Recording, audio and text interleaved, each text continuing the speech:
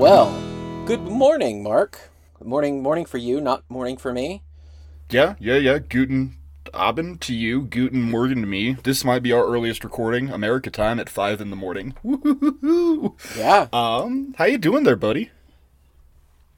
I'm hanging in. I'm hanging in there. I got to wake up to some really cool news. It's definitely going Okay. to date this recording, but I woke up to find out that our illustrious Denver Nuggets have won the NBA championship.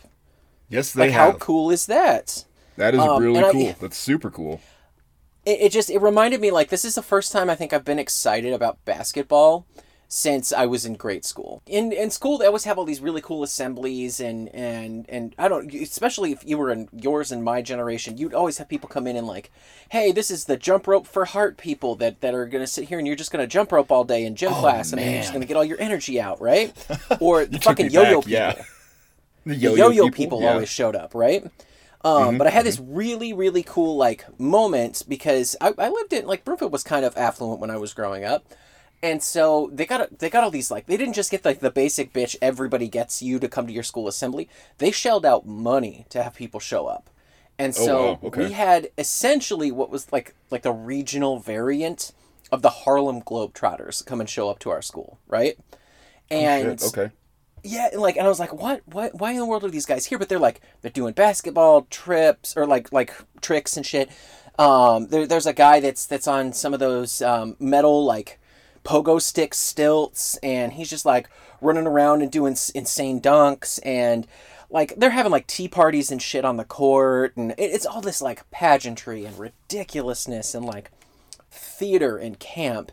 And I'm like, okay, this is super cool. Like, this is what I want to do for like a very brief moment in my life. I wanted to be a professional like theater basketball guy. No idea how tall I was going to be. Spoilers, I'm not very fucking tall, so there's no way I'd be able to do this shit. Hey, neither was I mean, Muggsy Bogues, so you don't have no in your heart, big guy. that's true. That's true. Well, and plus, if this is all like pageantry and shit, I could literally just be the asshole that comes out with a trampoline for everything. Like, who the hell cares? Nobody, right? As long as it's entertaining. But no, it was super cool. So at the very like end of their performance, they picked a bunch of kids out of the audience, and they said, "Cool, we're gonna have like five of you, and you're all gonna stand on the half court line, and we're gonna give you each of you basketball. And if one of you makes it, you're gonna get like a scholarship or some shit. Like we're gonna put money in a trust for you, and you'll be able to you'll be able to go to college, or you'll be able to use this for something like as you get older, like maybe buy a car or some shit like that. Whatever it was, it expired when they were 18 years old. And so they go and they pick all these kids, and I start to notice, I'm like, huh, they're picking the kids that like they're kind of poor.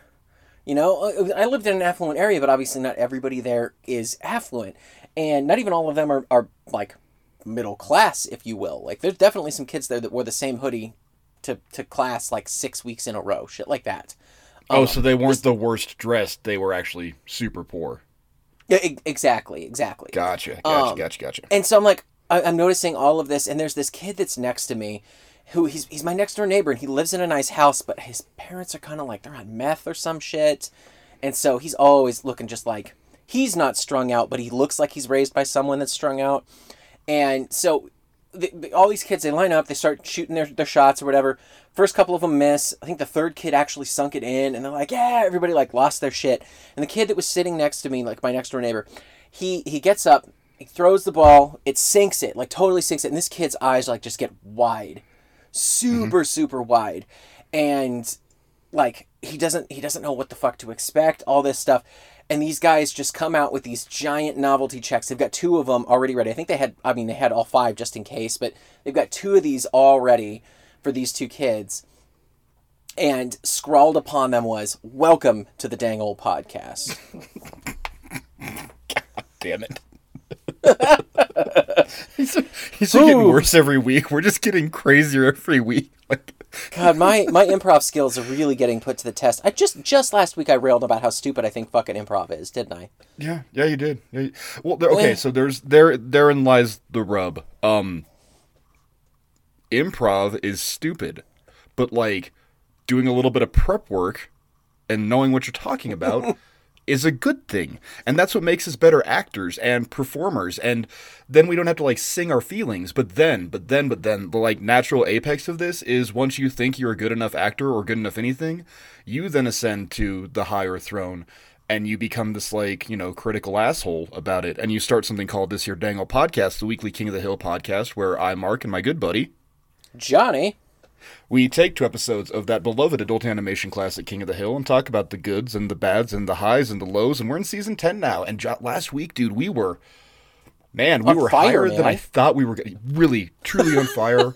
I don't know if we're gonna be that way this week. I was gonna make a baseball joke and realized I don't know anything about baseball to make a joke about it. That's the prep work that I should have done. But to that end, you want to hit this grand slam? I think I do. Also, I want to justify the fact that I can make fun of improv because I'm actually good at it. Like, that's the only time you're allowed to make fun of something and not get shit on. Well, now, hang on. Now pump those brakes, Chief. Because I will never be in a goddamn glee club, but I will still call it a 12-headed jackass. That's true. But see, Mark, you're allowed to make fun of podcasts because you're a podcaster. It's just it's what right. It is. It comes with the territory. Well, in that same vein here, we're going to talk about episode 193. You gotta believe in moderation.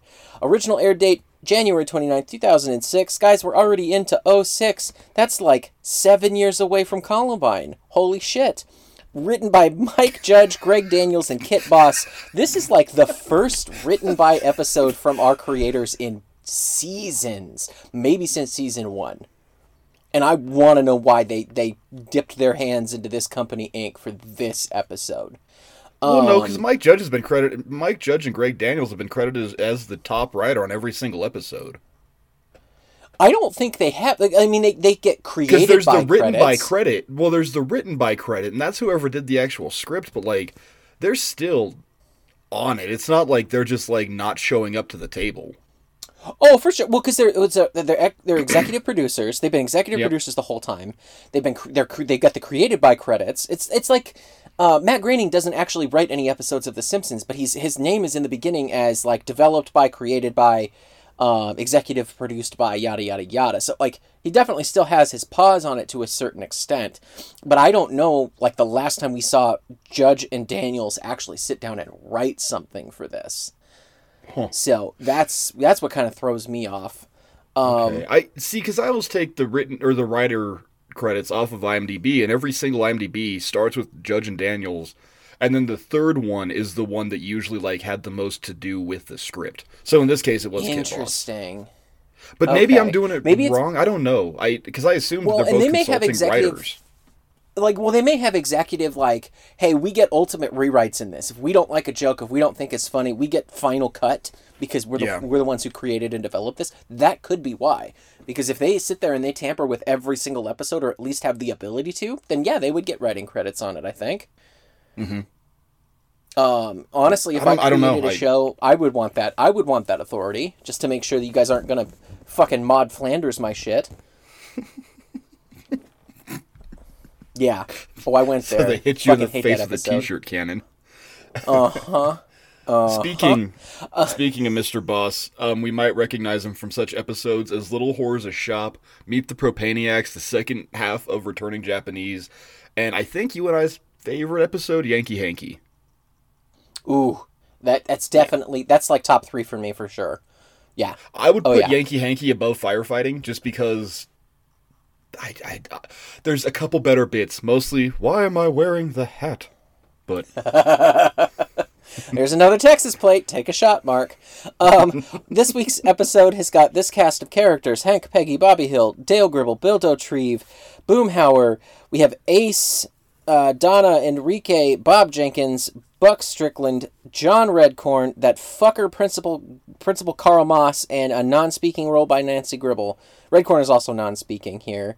I got ahead of myself here. So I saw Principal Moss in my cast list here and just like saw red for a second. So I'm stumbling over my own words. Synopsis for this episode, Mark. The Harlem Globetrotters. I mean, the Ace of Diamonds and his jewels face off against the undefeated Arlen Zephyrs softball team to benefit the TLMS baseball team. A-Store characters, Hank and the Zephyrs. There's no B-story in this episode. Nope. Yeah. We can jump right into notes, but I do want to note here that Ace, the voice of Ace, as in the Ace of Diamonds or whatever the hell his name is a guy named Mac Davis. We've seen Mac Davis before. Yes. Why? Where have we seen him before? Why? You know? Who? No, I saw the name in the credits and I was like, why do I know Mac Davis? Who is he? So, you know him for two reasons. You know him as a character in King of the Hill, but you also would probably recognize him as like what's almost become a signature of King of the Hill. So, the character he has played continuously in this show is the sports jock. Every time we hear the sports jock on the radio, that's Mac Davis. Which I thought was kind of fun, that he gets to play the Ace of Diamonds. And I was like, okay, that's pretty excellent. But Mac Davis is also a country music musician, and King of the Hill has a storied history of bringing country music stars and musicians, old, new, and in between, into its universe and giving them they can either play themselves or they can play people like Elvin, you know. They've got oh my God, really... he wrote one of my favorite songs ever written. It's so hard to be humble when you're perfect. Son of a bitch. Okay. As if you needed any more reason to love Mac Davis other than the fact that he's been in King of the Hill for a couple of seasons with us as the sports jock. At least he's not fucking Chad.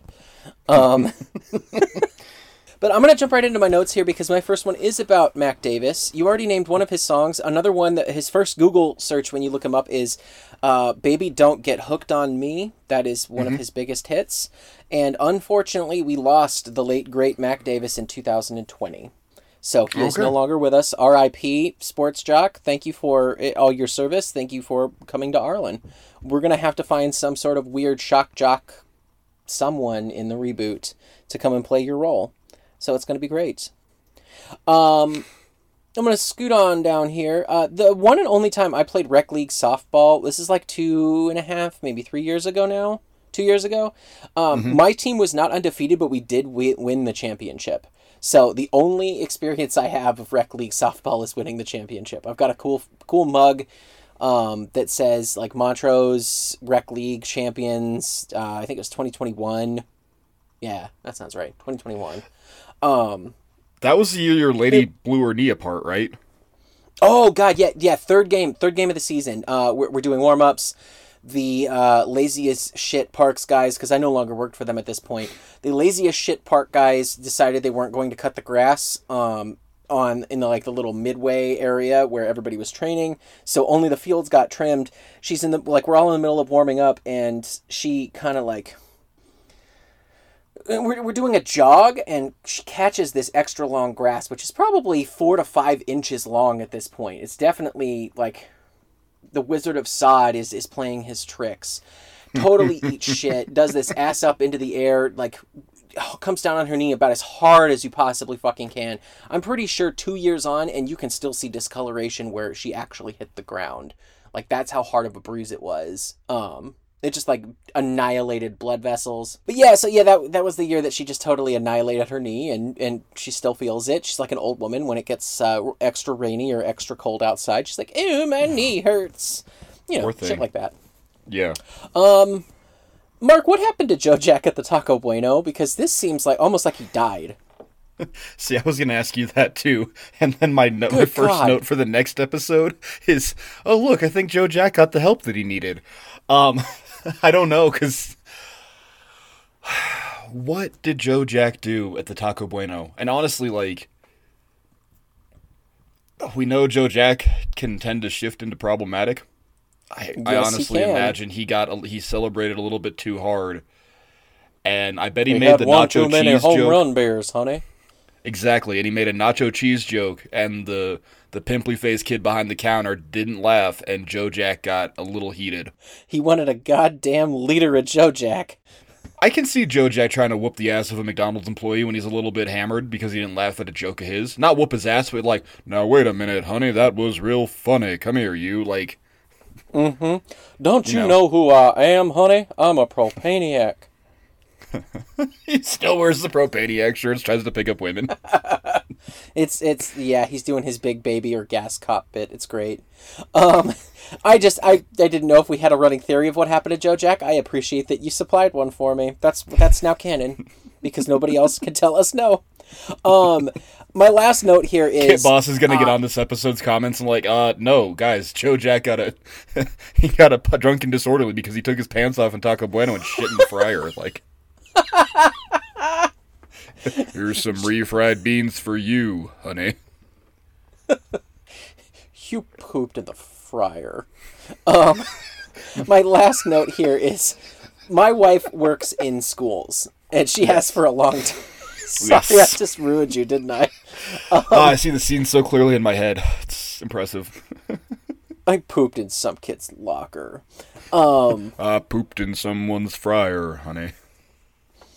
So my wife works in school settings, and they actually do these type of things where they have regional globetrotters and shit. Like, part of my improv is not actually improv; it's shit that actually happens. But they had this basketball team come to their school, and they show up, they sell a shitload of tickets, they sell their merch, they give a huge portion of it back to the school for whatever program is ailing. And TLMS, it was the baseball team. So that's a real thing. This premise is a real thing, then. Okay, I didn't know if this was real or not. No, it okay, is. Cool. Already you're clearing up one of my notes, so... Yeah, and so I just one of the funnier notes that I have here is every time I think about something like this, I think about my wife earned the nickname Tall Drink of Milk because her very first year that she was a school counselor, one of these rolled into town. It was a basketball team, and these kids they're like, oh hey, it's Mrs. Wizard, it's Mrs. Wizard, go say hi to the basketball players, because my wife is super tall. And they all thought it would be really funny to like have a tall person talk to a tall person. I don't know. I lived in rural Colorado, guys. They have like nothing to fucking talk about or do there. But they all thought it would be hilarious. And this guy just like takes one look at her and goes, "Damn, that one tall drink of milk." And I'm like, okay, that's great. But all the kids overheard the guy say it, and the name stuck with her for like 3 years. Like she was the tall drink of milk. Because she's also very pale. Like, not like sickly pale. She just has a very light complexion. So whenever I need to get a rise out of her or get a laugh out of her, if we're watching something basketball related, I just ask her if she wants a tall drink of milk, and I can usually get her to crack a smile. Are you telling me that your lady is super white? She is super white. Mark, I have done my notes now. Fantastic. So this is a rehab. Okay, I don't know if it is or not. I took note of it because I was like, fuck me, we're playing baseball again. And okay, number one, I'm the problem because the last time we had a baseball episode was when you were about to move to Germany the last time. And we watched man. We watched Take Me Out of the Ball Game. You were here in the think hole for it. And then, ironically enough, that was the same time those kids were playing baseball as we were recording, so you kept hearing the game in the background. Yeah. Right. So, that was Season 3, Episode 19. I'm not going to say that this is a rehash. This is just another season of softball. This is the same thing as seeing, multiple Christmases, multiple Thanksgivings, like... So it's not a rehash. Yeah, and already, Mark, you need to calm down. You're getting too angry. Like, the first thing I was like, son of a bitch, more softball. It's like, well, now hang on. We got it. I want you to get up there and do what my shirt says. When I wrote this, my shirt said Black Sabbath, we sold our souls for rock and roll. So can I just sell my soul to podcast? And achieve, like, mild internet celebrity and not have to work again? I don't want to get greedy. I just don't want to... All I need is $30,000 a year. That's all I need, guys. $30,000 a year. Like, I can keep living my life the way it is. I'm good with that. Yeah, I don't want to, like, change. I don't want anything to get better, necessarily, but I just don't want to backslide. Yeah.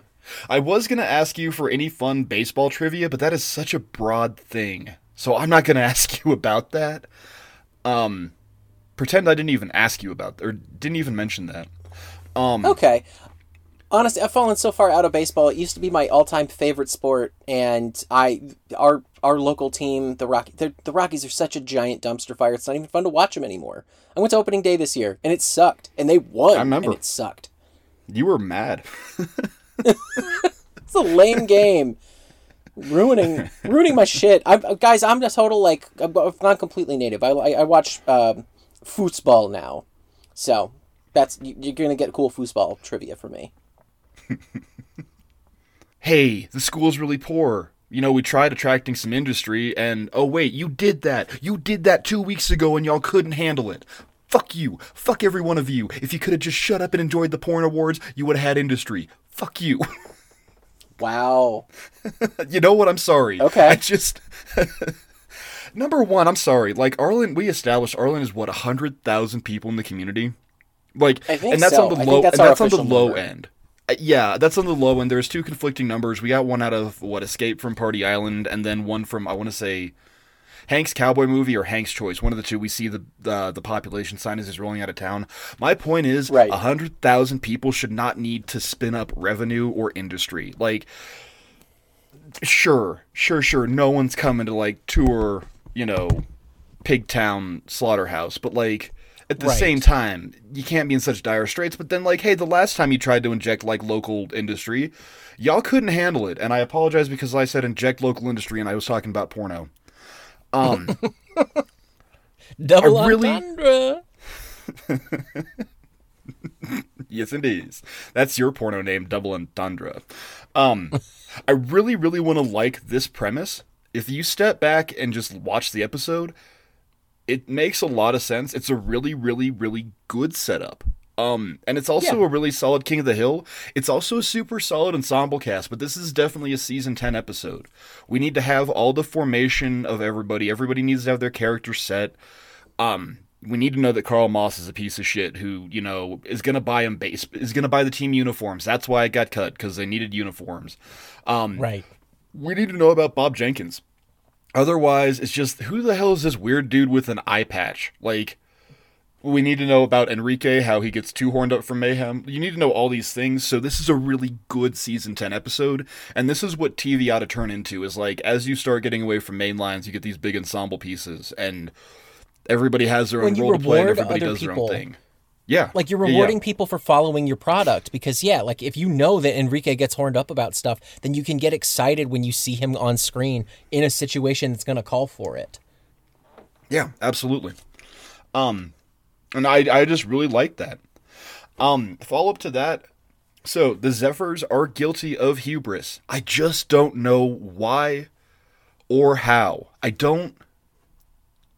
I get the point. I get how the ace is supposed to show up and just, outplay the hell out of them with all their stupid little tricks and everything. But I don't disagree with the team. Well, mostly with Hank, and then inspiring the team that they can beat them. Like, they make up a game plan. They make legitimate strategy for it. This would be no different than, like, all right, our flag football team is going to play the Dallas Cowboys training camp. And Hank is going to go, you know what? I'm going to run it in. And Boomhauer is going to throw it to me for 80 yards, and the Bulldozer is going to block like a son of a bitch, and turns out that Ted Wasanasong is the second greatest running back in Arlen history, because he had to run from getting his ass whooped so many times. But, there's that. So, like, there's no reason why this is bad. Hank's just stupid. That's all there is to it. It's just basic, like, really just that hubris, and he does get punished for it. They all get punished for it, but I don't disagree with the motives in this episode. Okay. I don't know, because this is a stupid episode. I really alternate between this is a great episode and this episode sucks. But, like, there's two sides to this coin, and that's the other side of this is, like, yeah, they're assholes, but, like, are they? Like, I would want to beat the Zephyrs, or I would want to beat Ace, cocky bastard. Sure. Maybe break this down for me, because you played whale shit softball. This isn't a sanctioned game, right? So their season is over and the Zephyrs are still technically undefeated, right? Yeah, they should be, exactly. Yeah, it's not like the Arlen Rec League is sanctioning this. No, like, their perfect season doesn't really go down the shitter. The record stands. Also, it's Rec League. Like, no one's going to give a shit after, like, 2 hours after the season is over. The fact that they have a party that celebrates it afterwards is insane. Because, like, nobody does that. We won our championship and tried to do that and didn't even manage to make that shit work. And I worked with those people. That's your retro reference, Rage. It was easier to get people together when they didn't have cell phones, Yeah, I guess. No, if I may, I want to expand on what you just said about the kind of the premise of this episode. Please, and yeah. like, if I break it down here, this all comes down to a lack of communication, and it's a lack of communication on both sides. So you can't fault Hank completely, and you can't fault Ace completely. But both of them, neither one of them stepped up and said, "Hey, this is how this game needs to be run." You know what I mean? Mm-hmm. Like, nobody clarified that, hey, the whole point of this is for me to make a bunch of jokes. Don't try and play an actual game. Like, Ace alludes to it a little bit. He's like, how many strikeouts do you want? Or when I strike you out, go and do this so that I can get a little piece of tail out of the crowd. Charge the and shit mound like that.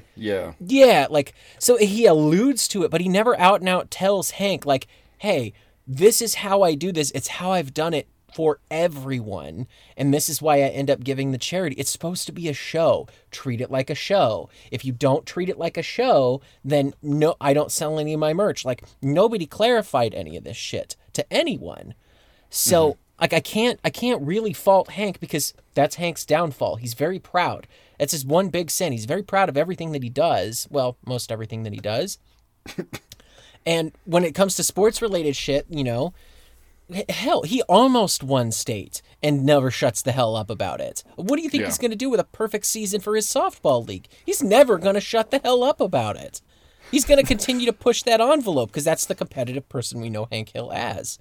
Yeah. So, yeah, like, this episode, it's hard to like, but it's also really hard to hate for that reason. Yeah. I went back and forth a lot this week, just this episode, trying to figure out how I felt about it. And shy of watching it a second time, I was just like, well, just watch it for what it is and we'll enjoy it. Yeah. I noticed one music cue coming out of the Aces trailer. It's Marvin Gaye's Let's Get It On. Nice. I didn't pick that up. Good on you. When he's with the parking lot attendant. Yeah. And then my final note is, with that last scene, I guess when you come together as a team, anything is possible, ? We can all come together and bully this dude from out of town, and then we're going to stalk him. As a team. Yeah. Yeah. Didn't you know intimidation tactics always work? Yeah. Hey, man, I'm an American. I see how the fucking election cycles work. Absolutely. What are your pros, buddy? So I love just how quickly this descends almost into madness. We've all seen the Harlem Globetrotters. At least anybody listening to this episode has probably seen some episodes of Futurama, or they've seen the Bob's Burgers spinoff of this episode or something like this. But we're all familiar with the idea of sports pageantry. I think back to the Simpsons episode where Krusty goes, "He's spinning the ball! Come on!" Or he's like, he's on a ladder or something. "I thought the generals were due." It's the clown college episode. It's great. Yeah. And it's like, okay, the whole point of this. On his finger. Yeah, just take it from him. Exactly. So we all know that it's pageantry, and that they love to up the stakes, especially in an animated show. They're going to do that. And so the idea of, I think it's Peggy that says, I hear that in certain stadiums, they hook up and they make a Denver omelet on the pitcher's mound. That's insane to me. And that is so much fun to imagine that's how ludicrous this like regional softball guy has gotten. Like, I'm going to be obnoxious with this. Who's also existed for years. The dad talks about how he saw Ace when he was a kid. Yes. That dad with the two kids. Yeah, that was weird. Yeah. I don't know, whatever. I guess softball is the lowest impact sport you can play, right? So, like, being passively better than anybody around you at it is, probably really low impact. So, yeah, I guess he could look super good for his age. Yeah, well, and I have to imagine the Ace was at one point, he may have been a major leaguer, but probably spent a lot of time in AAA, which is why he can just belt shit, why he can take on people. Like, he was semi-pro or pro at one point. Yeah. And this is what he does to kind of make his living now. Next pro here, Bob Jenkins has already won his way into my heart, and this is only his third episode. Here. I am really excited to see more Bob Jenkins, and I can't think of characters that show up like that so much later in a series.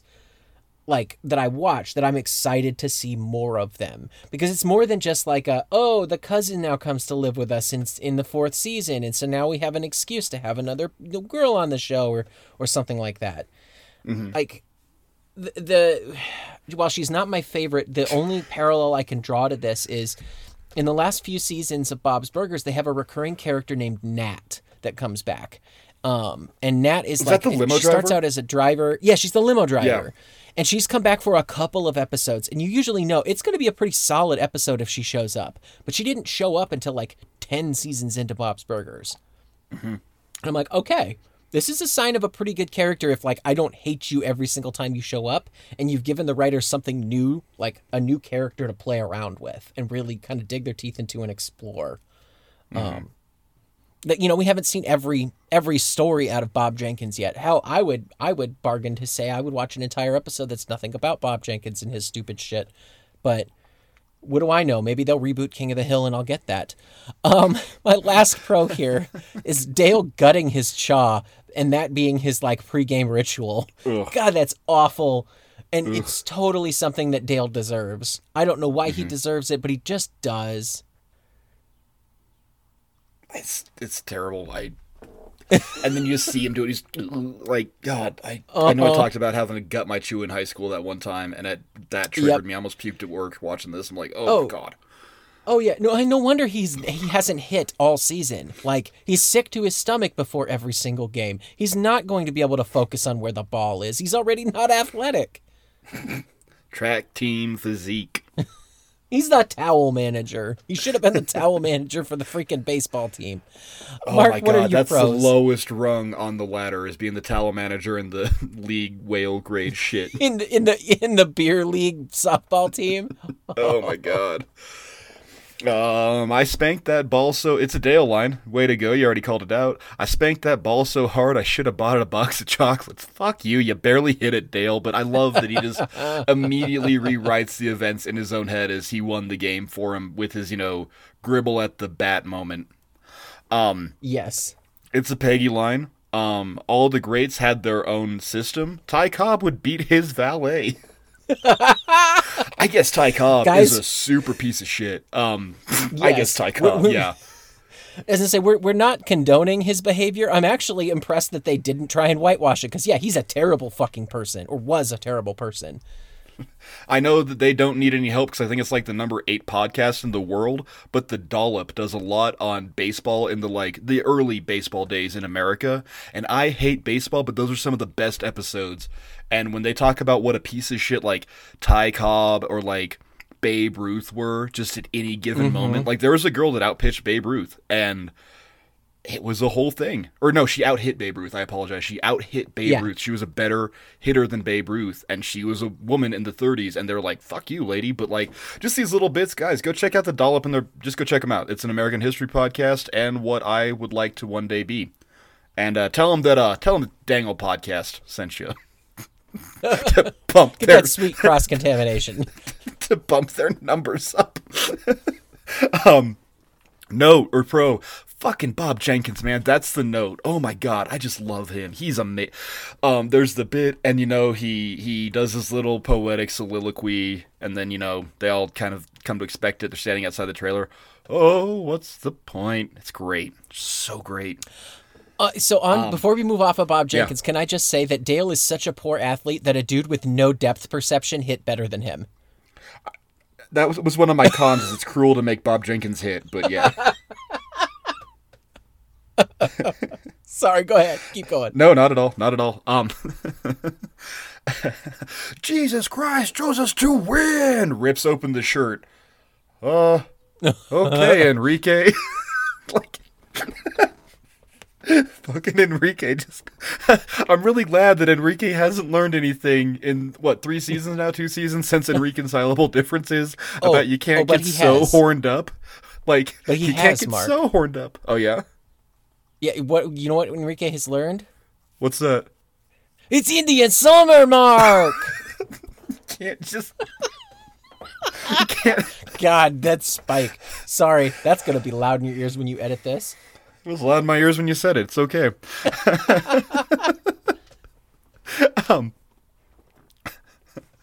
God damn it. Sorry, I broke you. You did. You really did. And it just, I think I'm, like, the last, like, month that I still have a job at Fridays, I'm just gonna walk around ripping my shirt apart, screaming that Jesus Christ wants me to have a job still. Yes. I really like Hank being an asshole this episode. They just want to win, you know? And he thinks they can. Hank is so stupid and so up his own ass with his delusions of grandeur that he thinks they have a shot. And you know what? I'm here for it, and I love it. Yeah. Yeah. My back hair is tingling. Your hair knows something you're about to find out. That's a really... This is a good episode for Hank one-liners. Yes. Get out there and do what my shirt says. Shit like this. I would almost fault it for being quippy, but at the same time, they land well, and so I can't fault it. Well, and when do we get like a bunch of Hank quips like that? I feel we haven't gotten that in a while, if ever. Like never this many in a row. Well, this is Hank's domain. He's a coach, he's a teacher, he's a leader, and this is where he will be better. So, therefore, talk to me about cons, buddy. So my first one we've already kind of addressed here. I only got two. My first one is that how does nobody really get the concept of this entire farcical show? Enrique has it right because he's the only one in the very beginning who's just like, aren't we supposed to just let them beat us? Like, why would we play back against them? And so it's a con to me that, and it's not just Hank being up his own ass and getting everybody all excited about it. There's a lot more common sense on that team that should have prevailed, that should have like stopped this crazy train before it got off the rails. So it's a con to me. I get it. You need it for episode structure's sake, and because that's the whole crux of the episode is, okay, Hank's not going to listen even if you do tell him because he really wants to keep going. And then my last con in here is that there's not really a lot of likable people in this episode. They're all funny, but none of these characters like really redeem themselves. The Ace is a gigantic piece of shit, and the only reason he gives the check is because he wants to stop getting hassled. Hank goes from being a great leader and continues to be a great leader as he's assaulting someone and like threatening to turn over this dude's trailer. Hank's kind of got like a Svengali thing about him. Like, I've been reading up a lot about the Davidian Church in Waco, and I'm like, good God, you're freaking head god right now. Like everybody Hank is Hill listening is to not, you. You are not cruel, man. compare David Koresh to Hank Hill. In this episode, man, he's charismatic. Everybody follows him, and damn it, they're getting that money. I suppose I would say Shoko Asahara, but yeah, sure. But so that's another con for me is like usually someone gets redeemable by the end, but no. At least this is, I mean, it's a sitcom. It's all going to reset at the end. And so luckily, if I don't want to watch people like the rest of these people, this whole ensemble of these characters, like be shitty, I just don't have to watch the episode again. But Ace is a piece of shit too. That's the other point. Is like if Ace was a good dude, this episode wouldn't work. But Ace is a piece of shit, so it's all right. He is. Yeah. Yeah. Well, he could have turned the other cheek. He could have turned the other cheek at the end and just went, okay, I get it. I see you screwed up. I'm going to take a little bit bigger of a cut because I didn't get my bobbleheads, but you still get a chunk of the money here. Mm-hmm. Like he could have just not been the skeezy dude that's heating up his mulled wine in a crock pot trying to score. Mm-hmm. But how about your cons, man? My cons. Dale's ritual is stupid. Ugh.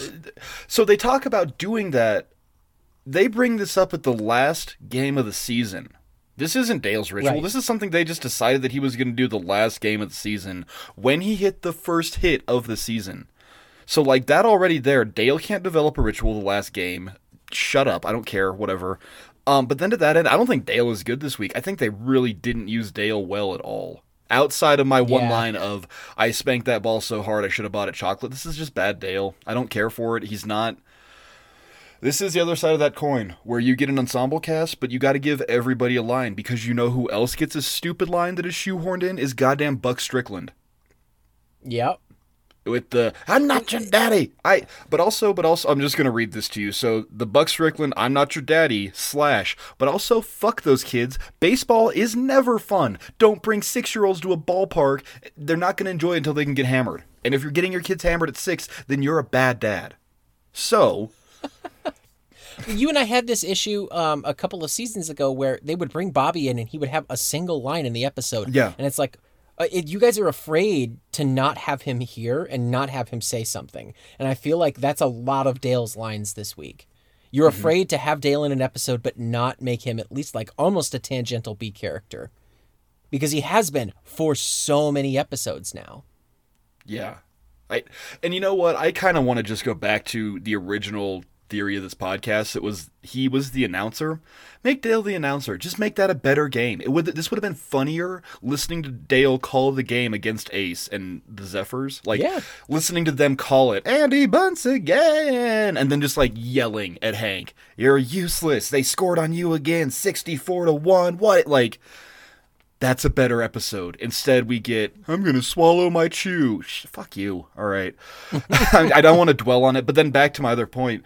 They just stick Buck in there, and why? Why do we... I even had the note, why is Buck here? Why is Buck coming to watch regional softball? He's got his Jilly in North Arlen. Like, why is he here? I don't know. Is he trying to take down the parking lot attendant too? I don't know. Right? The only thing I can think of is somehow someone at Strickland convinced him he should go because his entire like roster of staff people, is like there. His entire employee base is there, with the exception of Joe Jack, who's been banned for unspeakable acts in the fryer at Taco Bueno. Like, I don't know, like they did something, or maybe he's there to make sure nobody else does unspeakable acts in Taco Bueno and they don't get too horsed around. But that doesn't make sense because Buck Strickland is never the voice of reason. No. It's hard. It's hard to find a reason for him to be there. Yeah, I just really don't understand it. And again, this is a personal con. Okay, so I already called it out, but I'll call it out again. It's really cruel to make Bob Jenkins hit. I just feel bad. But then I think about the beaniest, the Leela Blernsball episode, and like, yes, I think I'd rather have Bob Jenkins be like, some crack hitter, and also what he plays outfield, and he's really good. So I kind of prefer that narrative. I like that better than he sucks. Like, just because he's missing an eye doesn't mean he can't play baseball. It's just kind of, he's kind of batting with a disadvantage. I was gonna say batting with a handicap, but I thought that was too on the nose. So yeah, I like Bob Jenkins in this episode. Yeah. Yeah. RBIs. Ooh.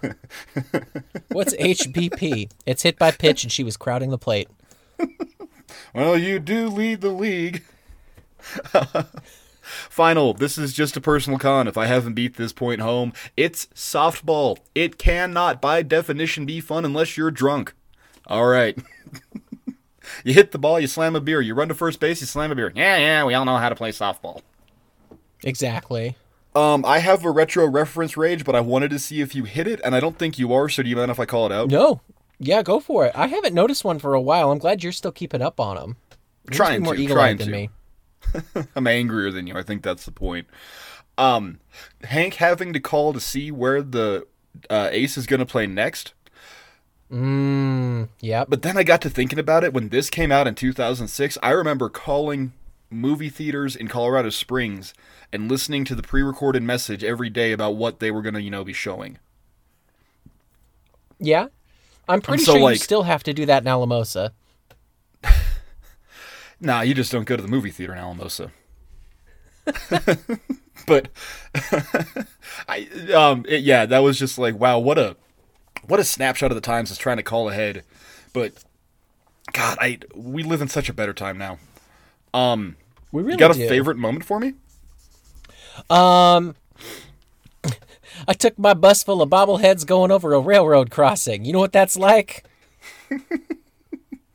That's like the stupidest line ever, and it shouldn't be funny. Like, it really shouldn't be funny. And yet I'm like, okay, you're literally going for a physical comedy shtick with this. Like, you're making me imagine a bus full of bobbleheads going over a railroad crossing. That's kind of funny. Good for you guys. Mm-hmm. That's like an old school, you wrote this joke in the 1920s and have never had the opportune time to write it. or like to Yeah. use it. So like, So it got a chuckle out of me. It's not like a big favorite moment of mine, but it was at least notable. How about you, man? All right. I'll take it, yeah. I already called it out, and I feel bad calling it out a second time, but whatever. Enrique, we're going to win because Jesus Christ wants us to. He chose us to win. And then he rips open the shirt, makes the big scene, and Hank, okay. I don't, God, it's good. It's super funny. Do you want to break down our rating system for the good people, buddy? I can definitely do that. So at the bottom of our rating system here, we're going to do this based off of MLB teams because we're going to talk about the teams I absolutely hate and absolutely love.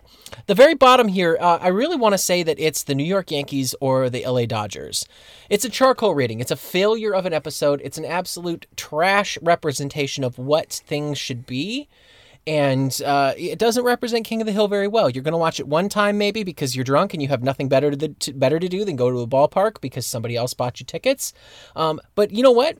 That's not even fair to say about the Dodgers or the Yankees. That's the Colorado Rockies. They suck that much ass, and I am so disgusted with them after being a lifelong fan that congratulations, guys. You've made it onto my list. You're at charcoal now.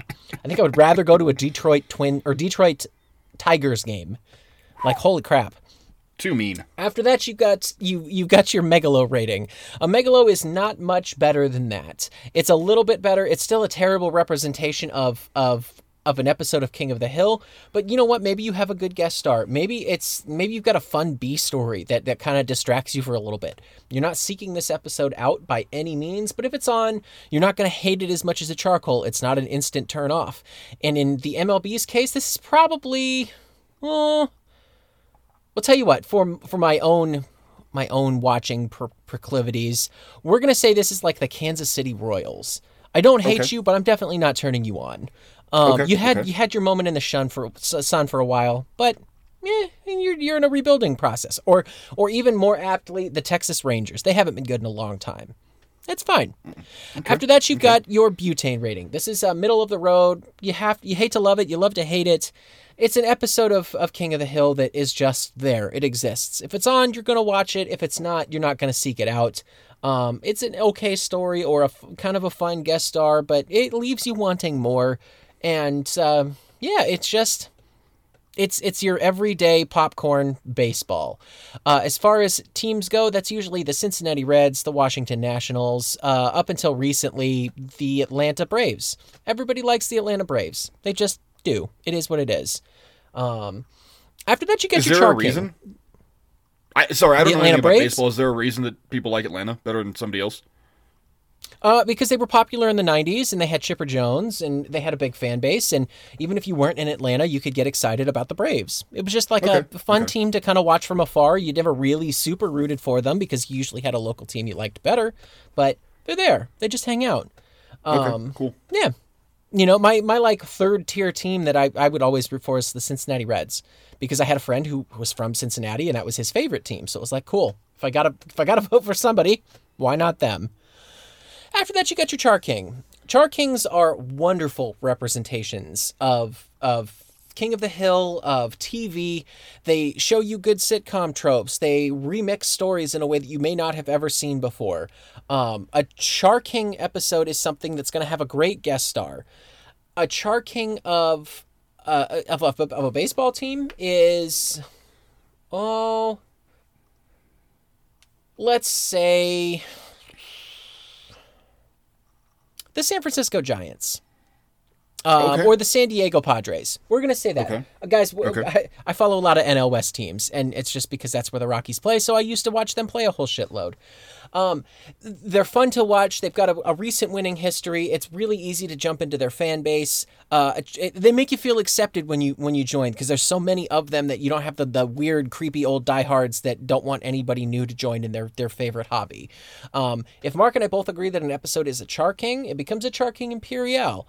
These are like the absolute best episodes of King of the Hill, but you have to have already watched some King of the Hill in order to understand them and appreciate them more.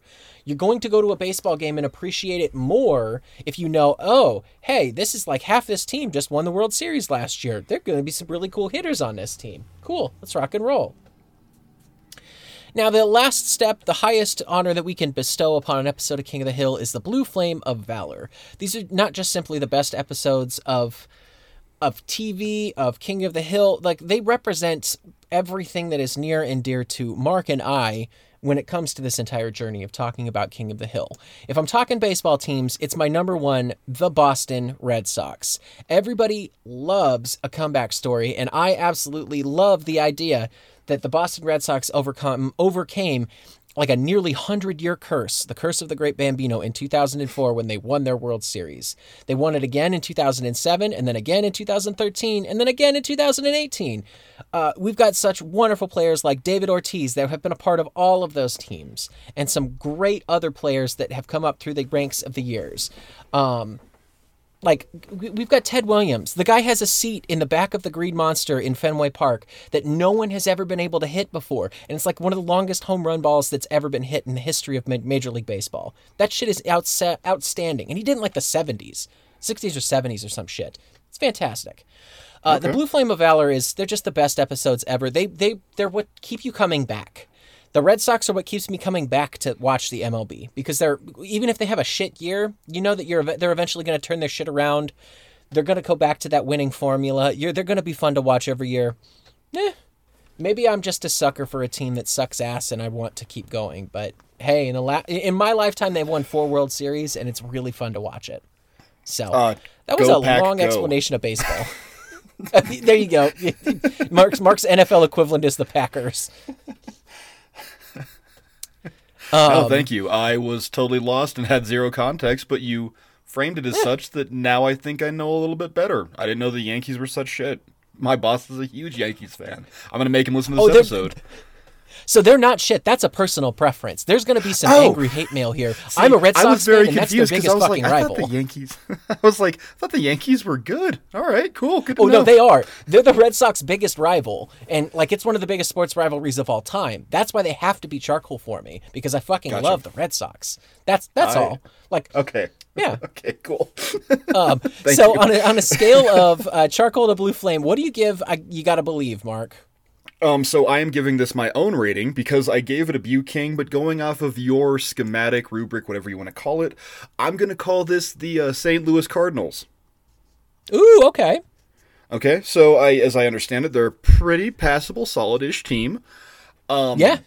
I think they're pretty fun to watch, right? They have my all-time favorite baseball player currently playing for them at third base. So, yeah. What's his name, Johnny? Nolan Arenado. Oh, not what I thought you were going to say, because I was going to say I picked the Cardinals because they have our favorite player of all time. Why, buddy? Alfred Pujols? Yeah. Amanda did not believe me when I was talking about Albert Pujols, and she's like, there's no way that guy exists. And I'm like, fuck you, look. And I pulled him up, and she's like, oh my god. The only thing I know about baseball is Albert Pujols, and that's thanks to you, man. And it was a long way to go for a short drink of nothing with that joke, but I wanted to say Albert Pujols on the cast. But no, this is a Bew King. It's a really alright episode of King of the Hill, and I super don't hate it as much as I thought I was gonna. Like, again, when this spun up, I was like, oh, fuck me, another baseball episode? But nah, man, it's great. How about you, buddy? So I gave it a butane. What did I rate as a butane? Like I said, the Cincinnati Reds, up until recently, yes. the Braves. In my household, it's not this team, but for me personally, it's the Pittsburgh Pirates. I've seen them play the Rockies about 100 freaking times because they come to Denver all the time. Yeah, it's middle of the road for me. This is a story. It's watchable. I really don't like that I don't like anyone at the end of this episode. That's kind of unfortunate for me, but you can't have winners all the time. There's no such thing as 260 consecutive wins. Like, it's just not ever going to happen. So we take our L's where we take our L's. And like I said, I'm really getting into foosball. So I'm going to consider this one a draw, because that's a thing we do over here in Germany. We draw. We can be gentlemen about it. All right. I'll take that. Yeah. Well, you want to go meet our girl in the next town with our next episode, buddy? I say we do that, bud. Poo holes. Well, we're back with episode 194. Business is picking up. Original air date March 19th, 2006. This is written by Dan Sterling. Mark, where did we last see Mr. Sterling? We saw him literally last week with Orange You Glad I Didn't Say Banana. We saw him at the top of season 9 with A Rover Runs Through It, and then we saw him hosting the Game Grumps as a cameo with The Sun Also Roses. Dan Sterling is super, super hit or miss. He is, but I mean, he's got a pretty good record just recently with me, so I'm gonna rock and roll with that. I'm going to choose to like believe that this is a good episode by him. But it all starts with our cast of characters: Hank, Peggy, Bobby Hill, Dale Gribble, Bill Dotrieve, Boomhauer, Peter Sterling, Joseph Gribble, that fucker Carl Moss, Jimmy Witchard's back, Stuart Dooley, Ramon Alejandro, Con and Connie Supanusapone, and Sarah. This is Peter Sterling's wife. It just says Sarah, but I'm going to assume she took his last name, because why the fuck wouldn't you? Mark, synopsis for this episode. Career day at Tom Landry shows Bobby that even the dirtiest jobs can be rewarding. I need you to tell the people who Peter Sterling is voiced by, because I will fangirl so fucking hard if I do it. Like it'll be 20 minutes of me talking about it. So I need you to do it for me. It's Johnny Knoxville. We know him. We love him from Jackass. We just saw him. We just saw him not too long ago, right? I don't know if he's been in King of the Hill yet. He's shown up in King of the Hill. No, he's shown up in King of the Hill. I just don't know where it was, because you went nuts. And you literally, this is why you're telling me to do it, because you went fucking insane the last time he showed up. Just gushing about this man. But yeah. Hold on, I'm looking it up right now. Yeah. Johnny Knoxville, King of the Hill, because I believe that we owe it to our listeners here. He hasn't shown up yet. This is his first one, but he shows up two more times. Huh. I swear to God he's shown up. I don't know. No, so he shows up two more times in season 11 and season 12. He is also the voice of Hoyt Platter. Okay. So he's Peggy's brother. Yeah, guys, yeah. Huh. I cannot tell you how much. I swear to God we saw him before. I'm sure. Well, you and I bring him up a whole bunch because Johnny Knoxville is just you love the man. I swear to God, him and Jack Black are just like the most incredible human beings in the world, because they make you laugh, they make you cry, they make you like feel just that right for being insensitive yet sensitive at the same time, and they're so damn wholesome. If I could get reincarnated as any celebrity, I would want to be either of the two of them, even though they both do insane things. Actually, no, I want to be Jack Black. Johnny Knoxville hurts himself way too fucking much. I'm Johnny. We know that. You're Jack, I'm Johnny. That's how this works. I'm impact proof. Like, yeah. You can have it. I don't want the pains that guy has got to be going through in his daily life at this point after 20 years of being a stuntman, a de facto stuntman. You mind if I just jump right into notes here? Because our A story is Bobby, Peter, and Hank. There's no real B story unless you want to consider Joseph A sub 1. I don't really consider Not really. Joseph. He's there with it. Maybe you could do Dale as A sub 1 when he's trying to get Joseph to try harder, because he knows that his earning, whatever. It's another stupid fucking Dale episode. It is. It is. Yeah. So yeah, however you want to bear that. Yeah. Yeah. But my notes here, the Job Shadow Week reminds me of Take Your Kid to Work Day. We never had a full week off of school for that though. Did you ever have like a full week where you just got to like spend it with your parent? No, that wasn't a thing that existed. But when I was a produce wizard, I was put in charge of like 6 middle schoolers when I was the assistant manager, and they're just like, "All right, this is Mark," or they called me Mr. Jones. I was like, "Cut that Mr. Jones shit, kids. Call me Buffalo." And I just I ran that department with like an iron fist for like 3 days. Like these kids were all jazzed to come to work. It was pretty cool. Like it was the like 4 kids all in middle school, and like we're like. It wasn't the like typical whipping bales of potatoes at them, but we were doing some kind of dumb shit. Like we were in the back playing like fruit baseball, and it was fun. It was a good time, and it was kind of cool because like the first day I had 3 kids, the second day I had 4 kids, and then the last day of the week I had 6 kids trying to get into produce. Oh shit! And I was the word of mouth had spread. Yeah, yeah, and it was kind of cool because it was like, yeah, that Buffalo dude is pretty neat. And for a while there, like, I would see the kids in the store, they'd be like, yo, what's up? And they'd like run over and give me some knuckles, and that was pretty cool. But yeah, we never had anything like that growing up. Okay. Yeah, like as I said, it reminded me of Take Your Kid to Work Day. My mom used to work at a pharmaceutical factory, but she was like an IT person. And I got to like tour the factory one day and see how pills and shit were made. And that was kind of cool. But yeah, like never for a whole fucking week. Where did you get all these lithiums from? I just had them. What? I just had them. You know, it's just fine. My next note here, they're advertising for the Arlen Parks department, and parks jobs are terrible, especially for middle school kids, because all you're going to do all day long is either pick up trash, walk around the park and do absolutely nothing, or they're going to make you do physical labor, like you're just going to have a shovel and you're going to be shoveling in the sun for 8 hours. I did that as my first job. It was terrible. And then I did it again for some reason for 10 years, and it was terrible.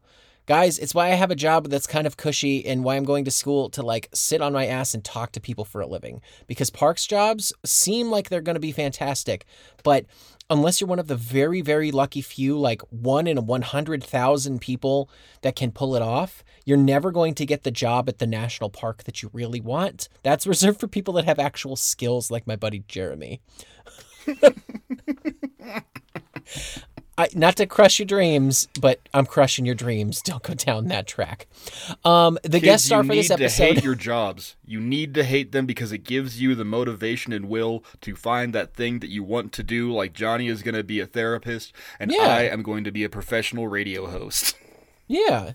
You also should be, like, as far as jobs are concerned, you shouldn't love your job either. You should be able to find satisfaction and some, like, sense of, I actually did something with my day and I worked for what I did, because otherwise you're going to go home and just not know where the line starts and ends. You need to have that definitive, okay, I am no longer at work. I can step away and disconnect now. If it's something you love, you're just going to want to keep fucking doing it when you get home. And you don't want to do that, trust me. I like what I do, and it's very gratifying. However, I'm very glad to not be doing it when I get home every night. So, yeah. The guest star for this episode, it makes it jump an entire rating for me. Like it's we talked about it last week, and I know right now, right ahead of time, that it's gonna get a whole big jump for me. And then my last one here is Mark. Did you catch the National Lampoon reference in this episode? I don't know. I'm going to guess not then. Let me inform you that one of probably the second most famous National Lampoon movie next to Vacation with Chevy Chase is a little tiny John Belushi joint called Animal House. And Animal House is representative of the Deltas. Where does Bobby go to pick up his puke? The Delta Sigma Tau House. It's a reference to Animal House. Oh, shit. Very cool. Yeah. So, those are my notes. What do you got for me, buddy? Excuse me. Did Joe Jack get some help? First thing at the gate. There's Joe Jack working at Strickland again. Is he off his community service for pooping in the fryer? I don't know. I would say so, honey. So, this is where I'm gonna get shitty about rehashes. We see Bobby working at Strickland all the time, going as far back as Junkie Business in Season 2, right? Right. So, why are we doing this? Why is it such a fucking issue? It makes sense that Bobby would want to mix it up. I bet you that Bobby has spent more summer days and like school-sanctioned Fridays and or Monday holidays at Strickland than Buck has. Like, I imagine that Bobby spends more time at Strickland than Buck Strickland does. Probably. And I mean, like, in the on hours, not just, gambling and doing hookers in his office. But so, like, knocking I over Corky Raywood. Yeah, exactly. Buck is knocking over Corky Raywood, yes. Yes. Jesus. Sorry. Deep cuts. No, you're good. You're good. Dude, you will always get me with Corky Raywood. That's our new pump jockey, I think, is Corky Raywood. So, like, it's reasonable to me that Bobby would not only not want to hang out with his dad for a week, because he already lives with his dad. It's like you're saying, you need to have that, like, dividing line in, home life and work life. But also, like, Bobby's worked here before. This is stupid. I don't understand what Hank's, like, fucking boner is, but whatever. The job fair scene is an amazing scene. That music... Okay, so, like, how do you do this? You know the Lemon of Troy episode of Simpsons? And they make the joke to animate Springfield prettier for that episode? Right. Yeah. They animate the gym scene. So when Moss opens that door and the kids, even starting there when they're all talking outside the gym and like Connie's all horned up and Dooley's like, my future starts today. Like starting with that little bit there. Yeah. Starting with that little bit there and then in through, like the music is on point. Like it is whimsical and sweeping. It is so much fun. And then it switches to like tense and menacing when Hank sees Joseph. Oh, it's just nice. It's just a great little scene. This is the little bits in King of the Hill that we get so excited about. And god damn it, did I get excited about this? We already talked about my cadre of 8th graders that I ruled the produce department with an iron fist. And you already talked about your deal, so we can skip that note. Peter's got a really solid business concept /plan /model, and it's totally working out. It's amazing. He's already found success in this, and he's a young dude. Versus Hank is a total capitalism simp, and it really pisses me off. Like, Hank this episode really just docks this episode rating. We'll get into it with cons a little bit more, but just as a general note, like, Peter knows what's up. This is a good episode for, like, this idea that, like, this is a really, maybe Dan Sterling is forward thinking. Maybe that's the problem. Maybe that's why we have so many issues with him. But like, especially with like Sun Also Roses, like what is a classically masculine hobby? Well, you have Michael Clark Duncan growing roses. Rover runs through it like the problems of the old West versus the modern West. And like, so what's the reverse of Manifest Destiny? It's celebrities coming back and like gentrifying these mountain towns and like cow towns that have existed. So like, he's more forward thinking, I think. Picking up dog shit is a crappy job. Sorry to make the pun, but like, dude, you find the thing that no one wants to do and do it. That is how I have lived my life. That is why I became a produce wizard, because I worked the shifts that no one wanted to, and I ascended to like managerial power. And yes, it crushed me as a human, and I'm still recovering from it. But at the same time, like, do the thing no one else wants to do. That's how you exist in the world today. And Hank is too stupid to see it, but points to Dan Sterling because he's pointing this out now. Like, I think Dan Sterling might be a younger voice in the writing room, if that makes sense. No, that it's interesting to say. He might be, or at least he's one of the more progressive voices. But along that same vein, I find it funny that Hank doesn't appreciate this a little bit more, because what's more of a definition of a self-made man? Somebody who goes and works for another guy like him and Buck Strickland and just sits there and gets rewarded for 20 years of service with maybe one day he'll become a manager, or the guy who literally builds his business from the ground up and achieves everything he's ever wanted, even though it's an industry that just has never been tapped and is not the most glorifying. Like, Hank should be more impressed with this than he is, and he lets his own like personal influence get in the way of that. Yeah. And Peter's going to retire by the time he's like, what, 38, you think? Or he's going to have somebody else at least run his business for him. Like, yeah. But that's what I mean. Like, Peter will ascend to Buck Strickland hood before Buck Strickland ascended to like, but because I as much shit as we talk about him, Buck Strickland is like probably one of the most wealthy people in Heimlich County. Well, he was until all 8 times he divorced Ms. Liz, but like, he's one of the wealthiest people in Heimlich County. He's got 4 branches of Strickland. Like, so it's what you're saying. Yeah, like Peter is effectively self-made, and Hank should be totally up on Peter's dick about it. And he's not gonna need to work post 36. Like. Yeah, this is a perfect dude for Bobby to emulate. That's the fucking dream. Yes, it is. Like, and you know what? And Bobby doesn't have a problem doing the work. That's it too. Is like, anyway. Sorry, we'll get into this a little bit later because that is actually more on my con list. I had a lot of cons this week. So Hank goes to Peter and begs him, "Oh well, it's my boy, and you're a good-looking dude, and I'm sorry, but you're charming too, and blah blah blah blah blah blah. But it's Bobby." Everybody likes Bobby Hill. Chain is a bully.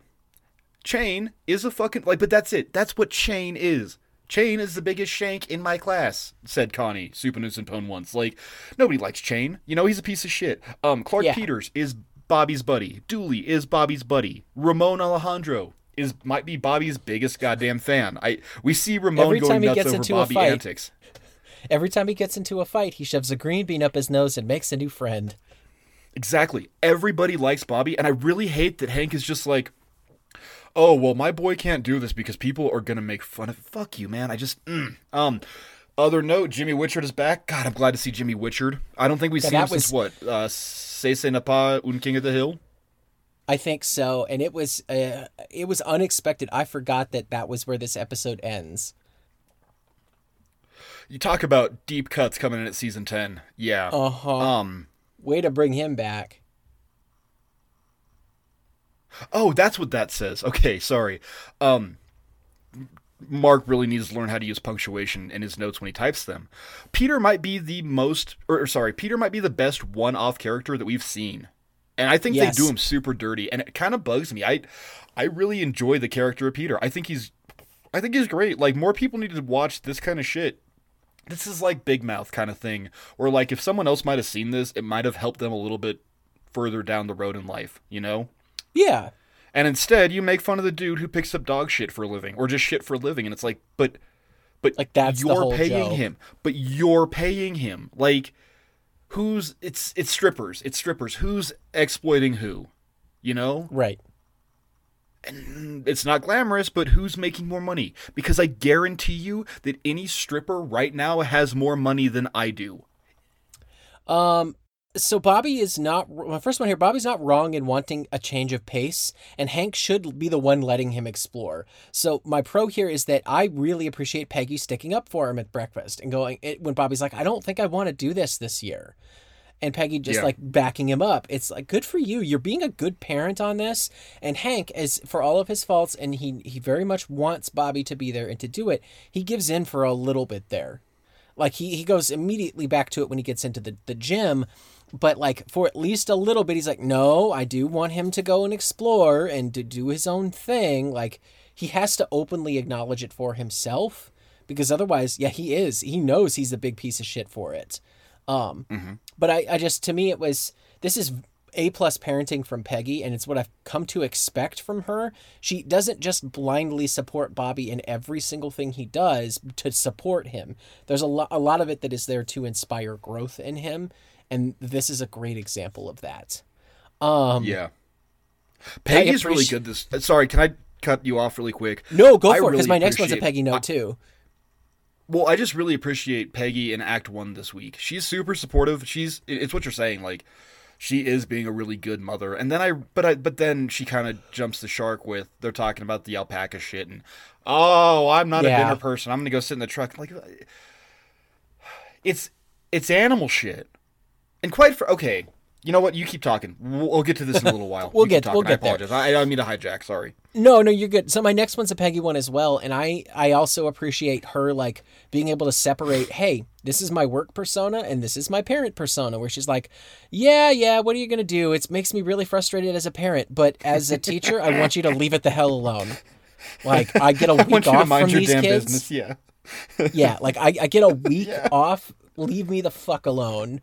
I appreciated that. That felt very authentic. You already brought this up, but I'm going to hit it too. Sterling is charming as hell.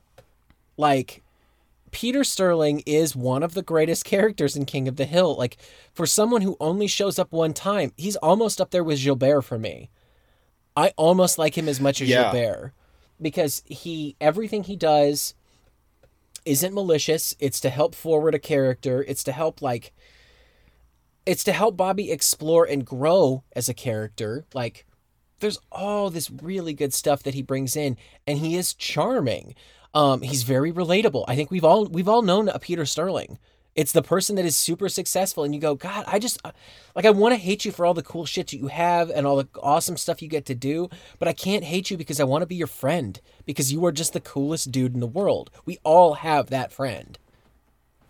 Well, it's that person that you kind of hear about him tangentially, and you're like, oh god, this guy sounds like a degen, and then you get to meet him, and you're like, wow, like, right? You know, it's like, and then you're like, wow, this is a really cool dude. Like, he's actualized, he's very well balanced and centered and focused. Yeah, like Well, and maybe this is me projecting the fact that I know that it's Knoxville that is doing this voice, because it's always how I pictured myself meeting Knoxville. He seems like the most down-to-earth guy. You know, he's willing to put his own body out on the line with everybody else when he does stunts and shit for Jackass, or he's willing to sit in a makeup chair for hours and hours and hours on end to go and do his old man makeup to do something like Bad Grandpa. The guy is a genuine creative. He loves doing stunt work. He's made his business out of that, but he also just seems so genuine. Like, there are moments where he goes and checks on his friends. I'm thinking of I love the line from the very first Jackass movie where they do dizzy boxing, or not dizzy boxing, department store boxing. It's him and Butterbean. Yeah. And he gets his shit rocked real hard. Like, definitely has a concussion. And the first words out of his mouth, one, to be funny, and two, probably because he just is genuinely like, I'm curious, how did this go? Hey, is Butterbean okay? Yeah. Yeah, that's great. Like, it's stuck with me forever. So for me, it's really hard for me to separate Peter and Knoxville, because they're both charming as hell. They could get away with anything, and I want to do anything in the world to be around them, to be their friend. I also love that the mystique is immediately erased. You know, he brings Hank into his house where he's got arcade machines and this beautiful like aquarium full of fish. They're having burgers on his nice patio and everything else. And the guy is so genuinely interested that he completely forgets he probably shouldn't talk about shit at dinner. Yeah. And that is where the sheen finally comes off. And it's not that he's doing it to gross them out. He's just being ignorant about, I probably shouldn't talk about this. I guess we're going to talk about it anyway. Well, but sorry, I'm going to jump in here. He's not no, he shouldn't not talk about it. He's literally, okay, so like, I like that scene a lot because him and Bobby are both so excited about the day they had. And then you cut to Sarah, and she is like, holy shit, dude, you need to fucking, Peggy's going to walk to the truck, but she needs to put on some hip waders to get around Sarah's fucking mess from like, when she starts creaming, listening to him talk about the alpaca shit. Like, they're just talking shop, and this is no different. I'm sorry, yes, it's shit, sure, it's different, but like, it is no different than Hank going, and then I sold another Char King Imperial. So like, this is just Hank talking about grill extravaganza, but it's shit. And that's the only difference. Yeah. It's just the media. I used to come home and not yell at Amanda, but like, I used to, you know what? There's two wizards where there's old two wizards where there was the one where I built Mount Cantaloupe. Listeners, go back in Two Wizards lore. It's like episode 4 or 5. I built this like gigantic display of cantaloupe. It was something like 400 cases of cantaloupe, literally a ton of cantaloupe. And I called it Mount Cantaloupe. And that son of a bitch sold out in like 3 hours. It was insane. It was the most proud I've ever been, and nobody. I can hear you rolling your eyes right now, Johnny, because you don't give a fuck about cantaloupe. But like, this man is passionate about his field, and fucking A, that is so important. And it doesn't matter what it is, but Bobby too. Bobby's got the goddamn spark. Sure, it's gauche to talk about shit at dinner, but like, is alpaca shit. We'll break it down this way. Is animal-based herbivore shit any worse than propane? No, it's not. Like, he's so cool about it, and he's so down to earth. And quite frankly, I would sit there and listen to this man talk about shit. Tell me about the time you went to the aquarium and the sea lion got loose, and it was like there's fish bones everywhere, and you had to power wash it. Like, talk to me about that. I want to know about this thing. Like, and it just speaks to the ability of Johnny Knoxville, like, as a charming, charismatic person, to Dan Sterling's writing ability to write this character talking about literal shit, and I'm invested in it. And like, Fucking A. All right, I'm done. I'm gushing. I apologize. No, you're good. My only rebuttal to that, because I agree with you about 98%. My only rebuttal to that is when you notice that your guest is uncomfortable with something, which he should have noticed, like you can tell through Hank and Peggy's body language, maybe change the subject, or maybe don't go into detail. Maybe pick up on the subtle hints of, oh, well, yeah, read even the room. Three Read of the five goddamn of room, us, yeah. like, exactly, read the room. So not that Yeah. you're wrong, because I love his passion for it, and I completely agree with all of that. But it's like, I love that his like fatal flaw here is that he can't read the room, and that his poo talk is what ultimately overdoes it. Another pro here. I've got two more. Peggy losing her shit at the table for Bobby being dirty. I love that they just keep cutting away to her. Did you wait? Yeah. Are you wearing those shoes? Were you wearing those shoes today? Did you wash your hands? Were you wearing that jumpsuit today? Bobby, get the hell out of here! Like, I love the That's gross. the Though. urgency. Bobby hasn't changed his clothes from work. Like that is that Yeah. pro to Peggy. Like yeah. Yes, but I love the rapidity of like the build up for it, because it's already urgent and then it gets more urgent, and by the end of it she is practically screaming at him. Yes. My last pro here, and then I'll let you get to yours, is that holy shit, they pulled a jackass stunt in an animated show. Yes. Did not they think did, that was and possible. Thank you. And I'm so impressed that they managed to do it, because I got the same giddy feeling I do when I watch Steve-O get shoved into a porta potty and just knocked over. That's amazing. Mm-hmm. It's so amazing to me. It seems like the dudes coming in and roughing him up for just as a skit to teach a lesson seems like a jackass skit in and of itself. Yeah. So, Mark, give me some of your pros, buddy. Like I haven't fucking hijacked you already way too much. I'm sorry, dude. You're good. You're good. This is such a weird episode for me because it really pissed me off, but god damn it, do I love Sterling. Yeah. Dan Sterling's the writer, and our other Sterling is Josh? No. Peter. Oh my god. Peter, thank you. I'm mashing names in my head, I apologize. You good? So in the pros, when they open up the gym for career day, there is a kid that eats shit and then gets trampled. That is hilarious. We here at Dangle Podcast do not endorse child violence, but we do think it's funny when it is appropriate. Yes. You know what? This might be a con for you for my pro, but I got to give one to Carl Moss, man. That he sticks up for Joseph? I don't know what ethnicity that boy is, but I'm not going to get into it. That's how you fucking administrate, Carl. That is how you do it. You are making Hank be accountable and equal representation and tasty. He's sticking to his guns. Give me 2 scoops of that Carl Moss. Yes. God, I hate yes, Carl it Moss, is. though. I know. Oh, I know you do, big guy, but goddamn it, that is a good little Carl Moss bit. I'm also going to quit calling you big guy. I don't know where that one fucking came from. I apologize. Blame it that I've been awake since like midnight, my time. We probably could have cut this like when you woke up at 8 a.m. this morning, your time. As a parent, I would like to change things. As an educator, I want them to mind their own damn business. You already called it out, but boy, that is a great Peggy line. I love Bobby and Peter getting all horned up about alpaca shit at dinner. Mm-hmm. We already talked about that ad nauseum, so I'm going to stop. But that's a great little bit. And then I really, really like the Hank and Bobby fight at dinner. This is now season 10. And we've seen their disagreements and shit. Like, the one that comes to mind is Reborn to be Wild. And he's talking about, when I'm 18, I'm going to get the tattoo and the piercings and all this shit for Jesus. I'm going to get horned up for Jesus. Yeah. But this one, this is Bobby being resolute, and he even calls Hank out, and he goes, you know what? If this was propane, you would be so into it, but it isn't, so you're not. And man, that's some good teenage angst, man.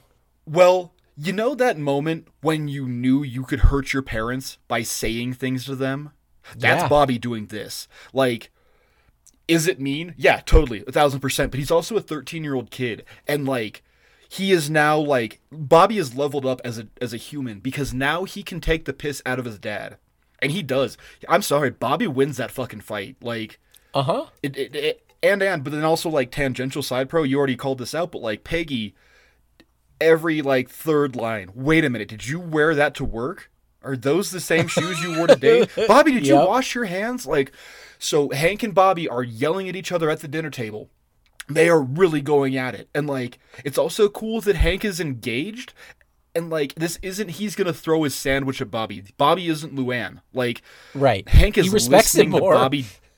Yeah, like, he respects him more. And Hank is listening to this bit, or to his, he's not listening, but he's listening. He's there, and like, fuck, that dinner scene. Yes, I know that, like, you kind of get uncomfortable when Hank and Peggy fight, and that will kind of tank your ratings a little bit. But, like, this little bit, just this little snapshot is great, but it's also why I'm super glad we don't get to see Bobby as, like, a 16-year-old kid. Because then this would just keep happening, and then it would get obnoxious. But, man, that dinner fight, that is so good. That is such a good little fight scene. Those are my pros. Talk to me about your cons. In listening to your pros, I had a moment of realization, and you and I kind of promised each other we were going to stop harping on this. So I won't harp on it, but I do want to point it out. Peggy is officially working at the Bystander, but she refers to herself as an educator in this episode. Continuity. It's fucking stupid. Well, we don't know where we are in the timeline. Hey, man. Come August, I'll have been an insurance wizard for a year, and I still talk about my time as a produce wizard, so it's all right. That's true. That's true. Okay. I respectfully withdraw. You can speak to your time as a groundskeeping wizard, so yeah. It's true. It's very true. Yeah. I only have two cons here. One is that poor Hank has to deal with Dale 2.0 all week, and it is not satisfying or fun to watch. I do not give a shit about the Joseph B. story. It's why we haven't mentioned it in half an hour of recording right now. It's obnoxious, and it doesn't need to be here. I get it, but you don't need Dale in every episode. You don't need Dale, but I like some bits. I like the bit where he's, like, standing there at the stack, and Hank's talking about the Char King, and he's, like, twisting the knob open and close, and he's like, if you do that enough, you're going to kill us. Like, and he just keeps doing it. And he keeps doing it, or, like, when Hank is trying to sell that woman, and he's like, but when you're grilling, don't hold your cat too close or it'll jump in and explode. Like, that's a good Joseph, that's a very Joseph thing to say. I agree with you, like, I don't like the A-sub one at Hank and Joseph, but it's got little bits in there, I guess. And I also, like, you drank my soda. That was just a little bit, dude. Like, all right. Like, yeah. I kind of like forcing Hank to hang out with Joseph. And I think they did it right because it shows just the proper balance of what a shithead he is versus, like, how benign the shitheadedness is. And, like, I also think that Hank could come... It's also, we need to make Hank really appreciate the week that he didn't get with Bobby. Because, right. goddammit, like, you okay, you can't like your job, but you gotta like your kid. And you gotta come home and see your kid. And so Joseph is letting Hank like his kid a little bit more, but... Oh, for sure. I don't know. If I'm going to see Joseph do stupid shit, I would rather him do it with Bobby. I will admit that if you have to have a Joseph and Hank episode, this is the absolute most that I would ever want to see them interact alone together. Like, any more than this, and it's way too much. So, and then my last one here, you brought up earlier in this, when we were talking about this episode, about how beautiful the animation is when they go into the gym. Did you notice the real janky animation when Bobby and Peter are on the 4x4? Because more than once, it literally looks like they just, like, animated a cell and then drug it across the screen. Like, yes, it looked lazy as shit. Yes. That 4x4 is so janky at some points. Not all of them, but like one specific scene where it's a long shot and they're in the background. I'm like, yeah, it looks like somebody just drew a picture of you guys on a 4x4, didn't bother to move your models, and drug it across the rest of the panel. Like, okay, I guess that works. Yeah. But those are my big cons for this one. Not a lot to hate here for me. Give me what yours are, because you mentioned you had a couple of them. Yeah, I'm sorry. I also keep hijacking you, and I'm sorry. I don't mean to keep hijacking. No. There's certain points in this episode that they really stick out to me, and I kind of just want to address them. Number one, you just hit this. But it's different. I don't understand the logistics of that 4-wheeler tank combo. Like, Peter should have a dropship. He should have, like, a truck with a trailer attached to it. Because, like, I know you've fucked around with four-wheelers. I've fucked around with four-wheelers. Like, yeah, sure, they got pretty solid fuel range, but, like, not enough to drive around the whole of Heimlich County. Like, and they just show up, and and I think the only, like, issue, or the only reason that it makes sense is, like, so Bobby isn't 16, but he can drive a four-wheeler with a poop trailer attached to it, so, like, whatever. I don't know, like... Okay. So logistically, it makes sense. Logistically, it makes sense until you think about, well, how does the poop trailer get to the various places? Because they're not... It's also, like... I don't want to imagine Peter and Bobby just, like, fucking Lucky Pierre, or, you know, Bobby riding bitch seat as they go around to place. I don't want to think about that. That's kind of weird. I need them to be in a pickup truck, like, side by side, not back to back. So, I'm going to jump into this now. Hank and Peggy are both assholes. I know I talked some good shit about Peggy in the beginning being supportive, but like, come Act 3, come the last couple acts, like, no, they're not. And I'm just gonna read this as I wrote it. I can feel them dropping my rating. 10 seasons of Hank should be over the goddamn moon for Bobby taking responsibility. He is creating a business on his own. Yes, it will fail because he's 14, but it will fail. And that will be critical experience for Bobby to understand and appreciate. And Hank should fucking be there for that. He's not here for that. Very uncharacteristic of Hank. He's excited, and there is nothing, there is nothing more to a career than money and healthcare. Hank needs to shut the fuck up. I'm sorry, like, if I have a tally of how many times Hank needs to shut up and stop being a prick, it numbers into the 20s in this episode. Then he goes to Peter and fucks with him, and then he kind of, like, not extorts, but, like, what do you call this? Like, light extortion, like, light...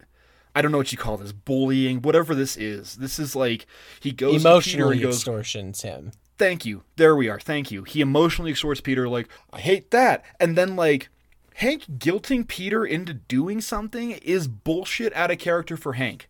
I know how much I rail about, like, Hank gives a speech to save the episode. But, like, this isn't that. This isn't that at all. This is Hank just being an asshole, disagreeing with Peter's life choices, and, like, telling him to go tell Bobby that it's wrong, you know, like the big takeaway I took from this is, like, this would be tantamount to like, let's say my own private rodeo. Hank walks up to Bug and goes, Bug, I need you to tell Dale you're not gay, you just don't want to see him, because being gay upsets Hank. Does that make sense? Like, Hank has no business being where he's being.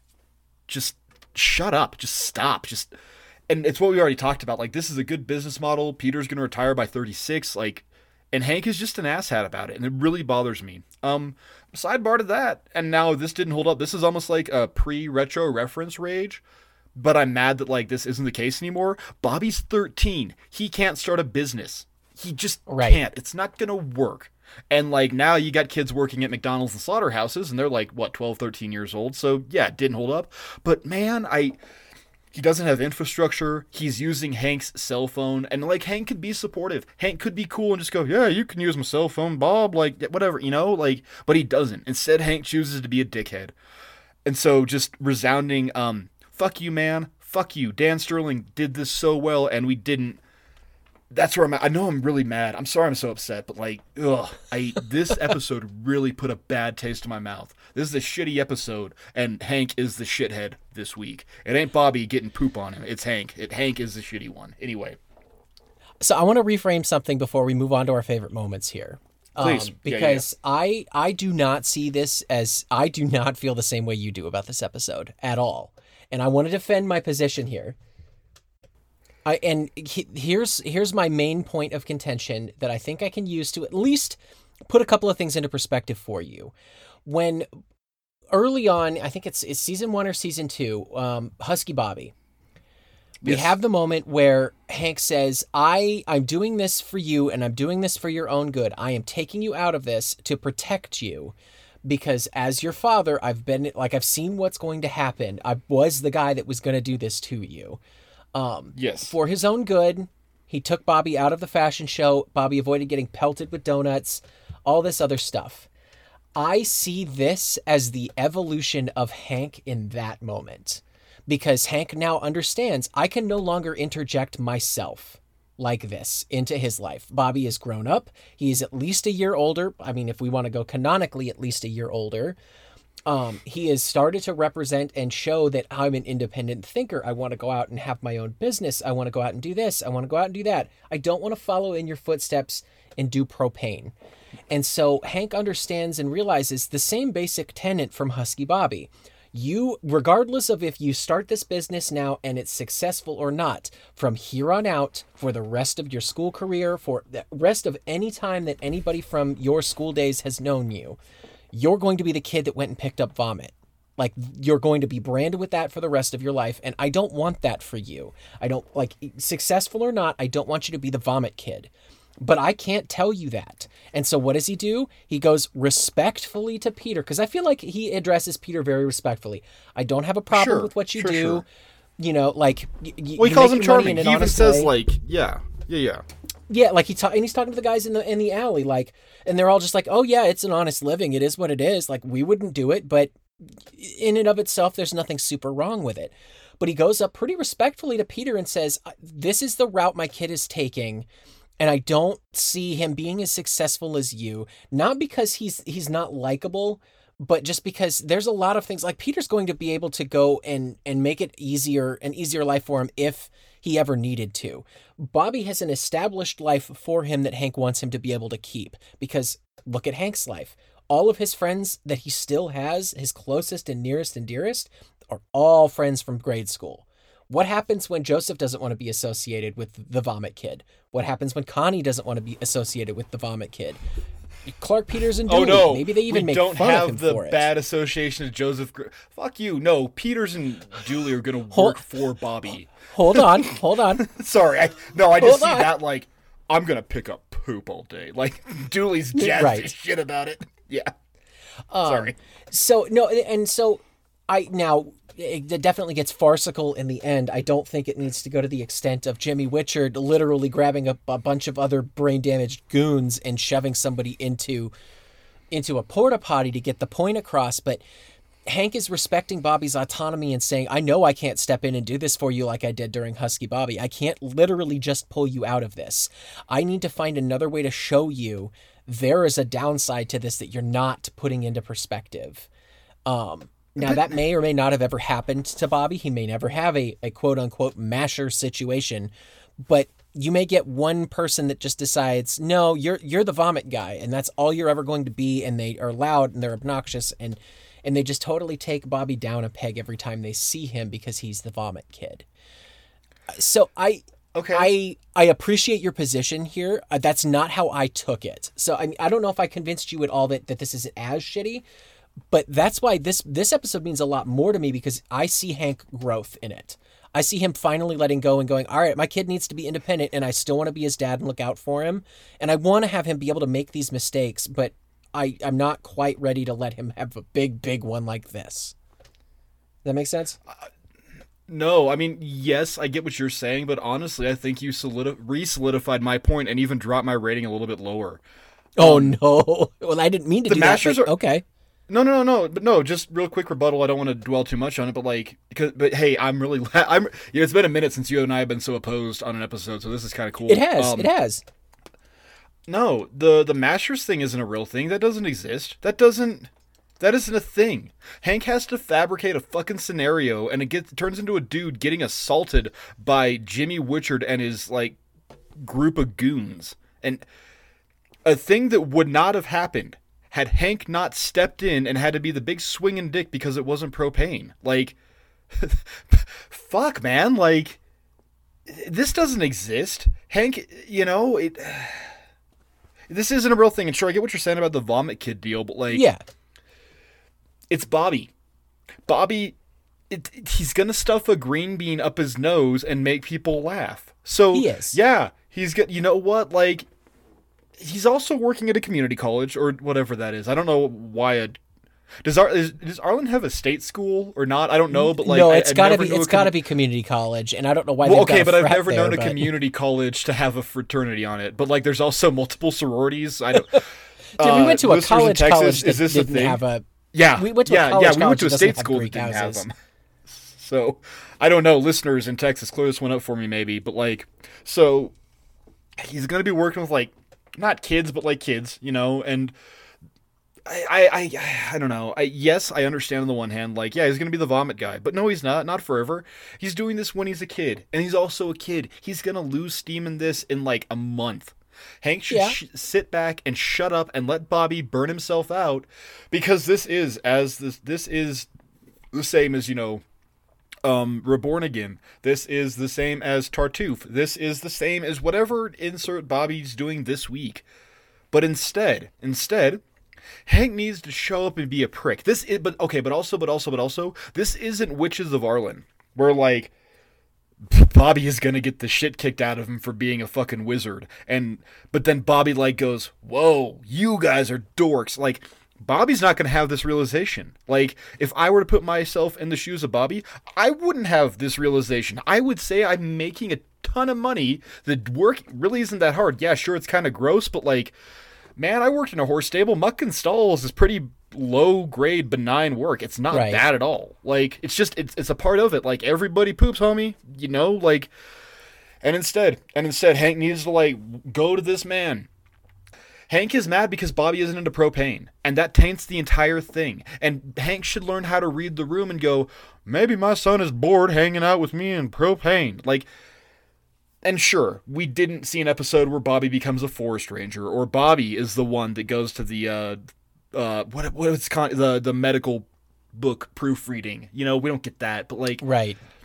This was a positive experience for Bobby that Hank totally fucked up, and it will fuck Bobby up for the rest of his life, because now Bobby will have this connotation, and this kind of work, this doing the work that no one else wants to do will now be a bad point for Bobby, and it's gonna kind of color his choices for the rest of his life. Hank did that. This is Hank shortchanging Bobby's future. I'm done talking. I apologize. Favorite moments? I don't know. I'm very upset. I have a boner because I'm so upset right now. No. It's okay. And you like you mentioned, it's been a minute since you and I opposed things. That's the beauty of this show, is this episode probably shouldn't have been this divisive, and yet it was.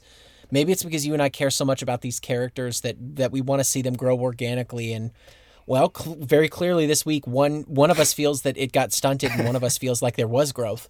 But, hey, fuck it. C'est la vie, man. It is what it is, and I'm not going to get mad at you over it. I hope this makes good, I know good you're not going to get content. mad at me, because that's not what we're here for, but yeah. Yeah. I mean, fuck you, asshole. You bitch.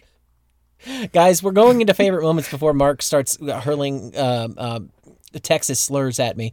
Mark, my favorite moment, I have two of them. First off, is the Pooh Man. He's picking poo. It's just Jimmy Witchard. It's Jimmy Witchard screaming about the Pooh Man. Jimmy Witchard showing up. David Herman getting to be Jimmy Witchard actually is like, it's a bump up in this episode. As much as I hate Jimmy Witchard being here, God, I'm so happy to see Jimmy Witchard. Right. And my next one is Toby Huss. It's a joke, Mark. What has red neck and brown hands?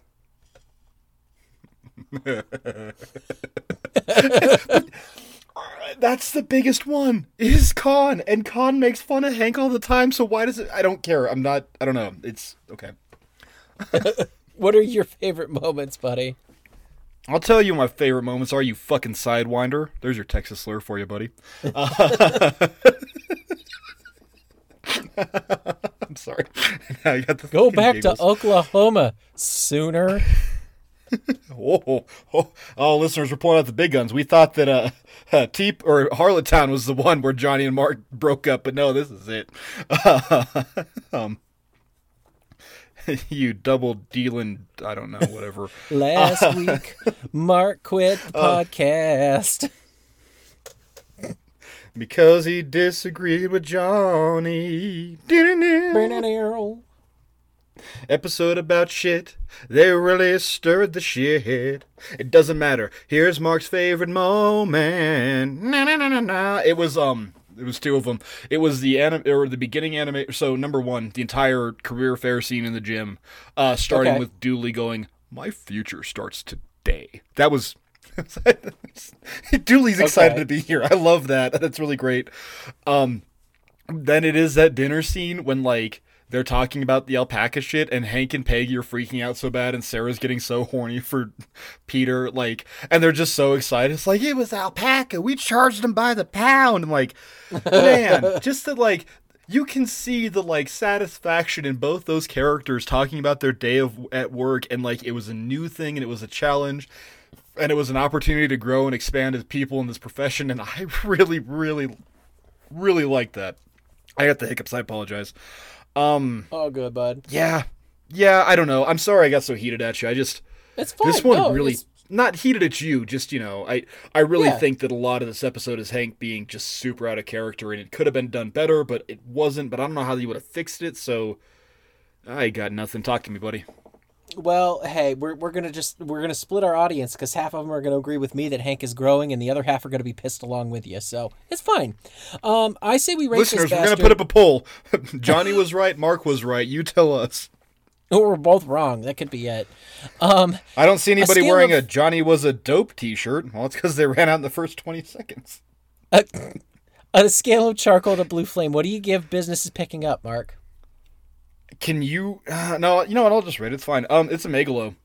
Every time I break down our rating system, I say that a megalo is a turd of an episode, but there are shiny, shiny chunks of corn in that turd of an episode to make it okay. We get a couple shiny chunks of turd in this episode, like Johnny Knoxville. He is an amazing guest. He does so well.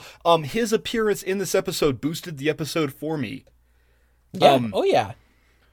Little bits with Joseph being stupid is a little bit of a shiny turd. Carl Moss yelling at Hank because I don't know what race that boy is, but you can't discriminate against him, Hank. Sure. Great, but by and large, no. This is a megalo. I hate this episode. I'm not putting it back on. I'm not gonna watch it. I will look back and smile fondly at Peter Sterling because he's a great character, but it's the same way that you take a big old shit and go, that was a good shit, but I never want to relive that shit that I just took, and that was this episode. How about you, buddy? Well, I'm on the other end of the spectrum, man. I gave it a Char King. Wow. Okay, cool. I gave it a Char King. Hank's Awesome. speech to Peter at the end is exactly what I would want to hear if I was in Peter's position. Because like I said, Hank is very respectful of saying, I don't have a problem with what you do, and I appreciate that you are successful and you're doing us all this right. And I'm not judging you, but I really don't want my kid to get bullied, and I need your help with this. So... to me, I like that it ties it up in the end. I can't gush enough about how much I love Johnny Knoxville. The dude has been a part of my life, like my childhood, forever. I was a kid of the 80s and 90s. Well, late 80s, early 90s. So I grew up watching Jackass and skate culture, Big Brother magazine and all that shit where he got his start. And I've grown along with him. One of my favorite little bits is Jackass 2.5 has Mike Judge as a guest star. He's there for one specific skit, and I have to imagine that's why Johnny Knoxville and him ended up hooking up together and doing this, and him coming back for Hoyt and all this other stuff. Like, you don't go hang out with the Jackass guys if you don't have the same shit in common. So it's a natural mesh that I'm surprised that we never saw any more of the Jackass guys in this. That kind of would have been jumping the shark for me if we'd had an entire episode that's Steve-O and Pontius and Bam Margera. God. I would watch that, but I would love to see Chris Pontius in an episode. See, I don't know. I think we did just fine with Knoxville. I think he can carry it. Oh no, I agree 1,000%. Actually though, disagree. You need Manny to show up. That's Manny what we Puig. need. That's what we need. Is Manny? Yeah. Very good. But yeah, so to me, it's a Char King, man. I seek this episode out when I do watch this season because I remember Knoxville super fondly. I remember like Bobby. I like seeing an episode where Bobby is very high on his own supply, and that at the end here, he kind of comes to a pretty natural progression of, okay, I guess I just don't want to do this anymore. And he doesn't seem crushed by it. The implication is that, yeah, down the line, like you said, he's never going to be able to look back on this and be like super comfortable with it. But at the same time, there are way worse ways of him finding out that this is not a glorious job. At least he didn't end up being the one that got thrown into the porta potty. Yeah. If Dale was his dad, that's probably what would have happened. But Mark, well, you know what? If you're going to teach a lesson, then teach it that way. Then I guess don't show it secondhand. Let Bobby get his ass whipped and thrown down a porta potty. He's 13. He's impact proof at this point. Those bones will heal a lot quicker than Peter's did. I'm 34 and I know I couldn't take a porta potty down a hill. Like, it's very true. Well, Mark, I say we get out of here, but I got that also important question to ask before we leave. What's that, buddy? You still love King of the Hill? Well, like King of the Hill? Like love? I still like King...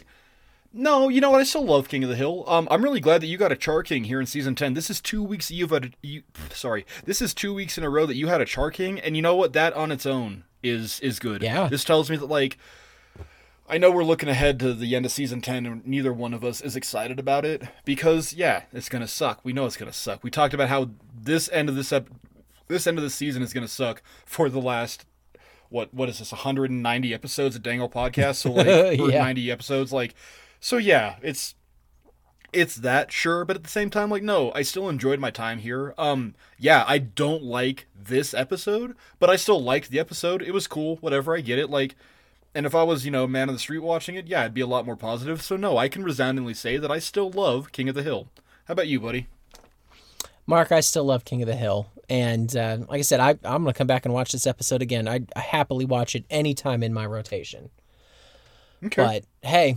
in order to do that, I got to get the hell out of here. So I'm going to tell the good people where they can find us. They can find us at Dangle Podcast. We are on Instagram, Twitter. We're on Facebook. If you want to get a hold of us on Gmail, danglepodcast@gmail.com. You want to reach out to me personally, I am Krautball on Instagram. That is kraut as in sauerkraut, ball as in Swedish meatball. And like I mentioned last week, guys, I'm back in Germany, so if you got some weird-ass insomnia and you need someone to talk to about King of the Hill, I'm probably awake. It's going to be great. Mark, where can they find you?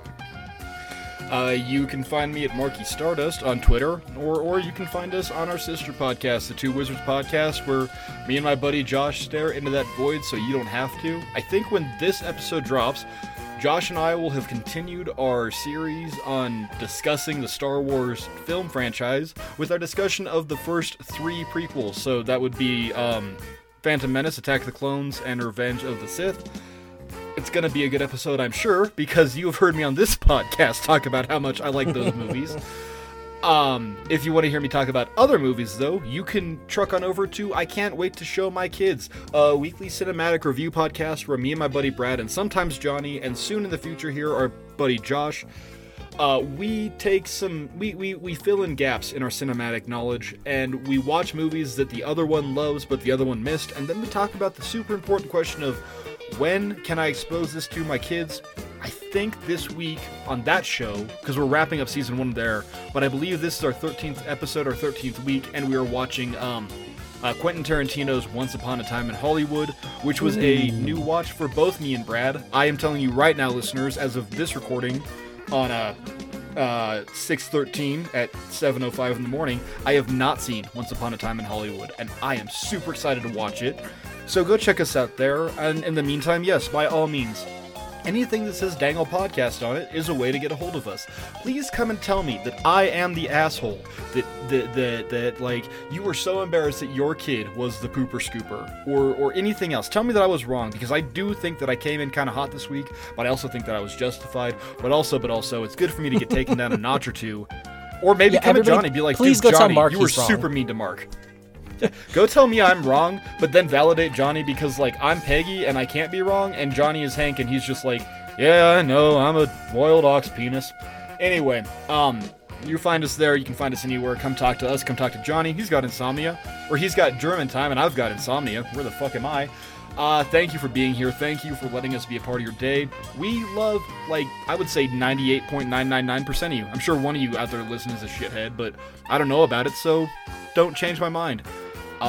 Johnny, thank you, buddy. And yeah. Thank you, Mark. And thank you all for listening. We will see you next weekend.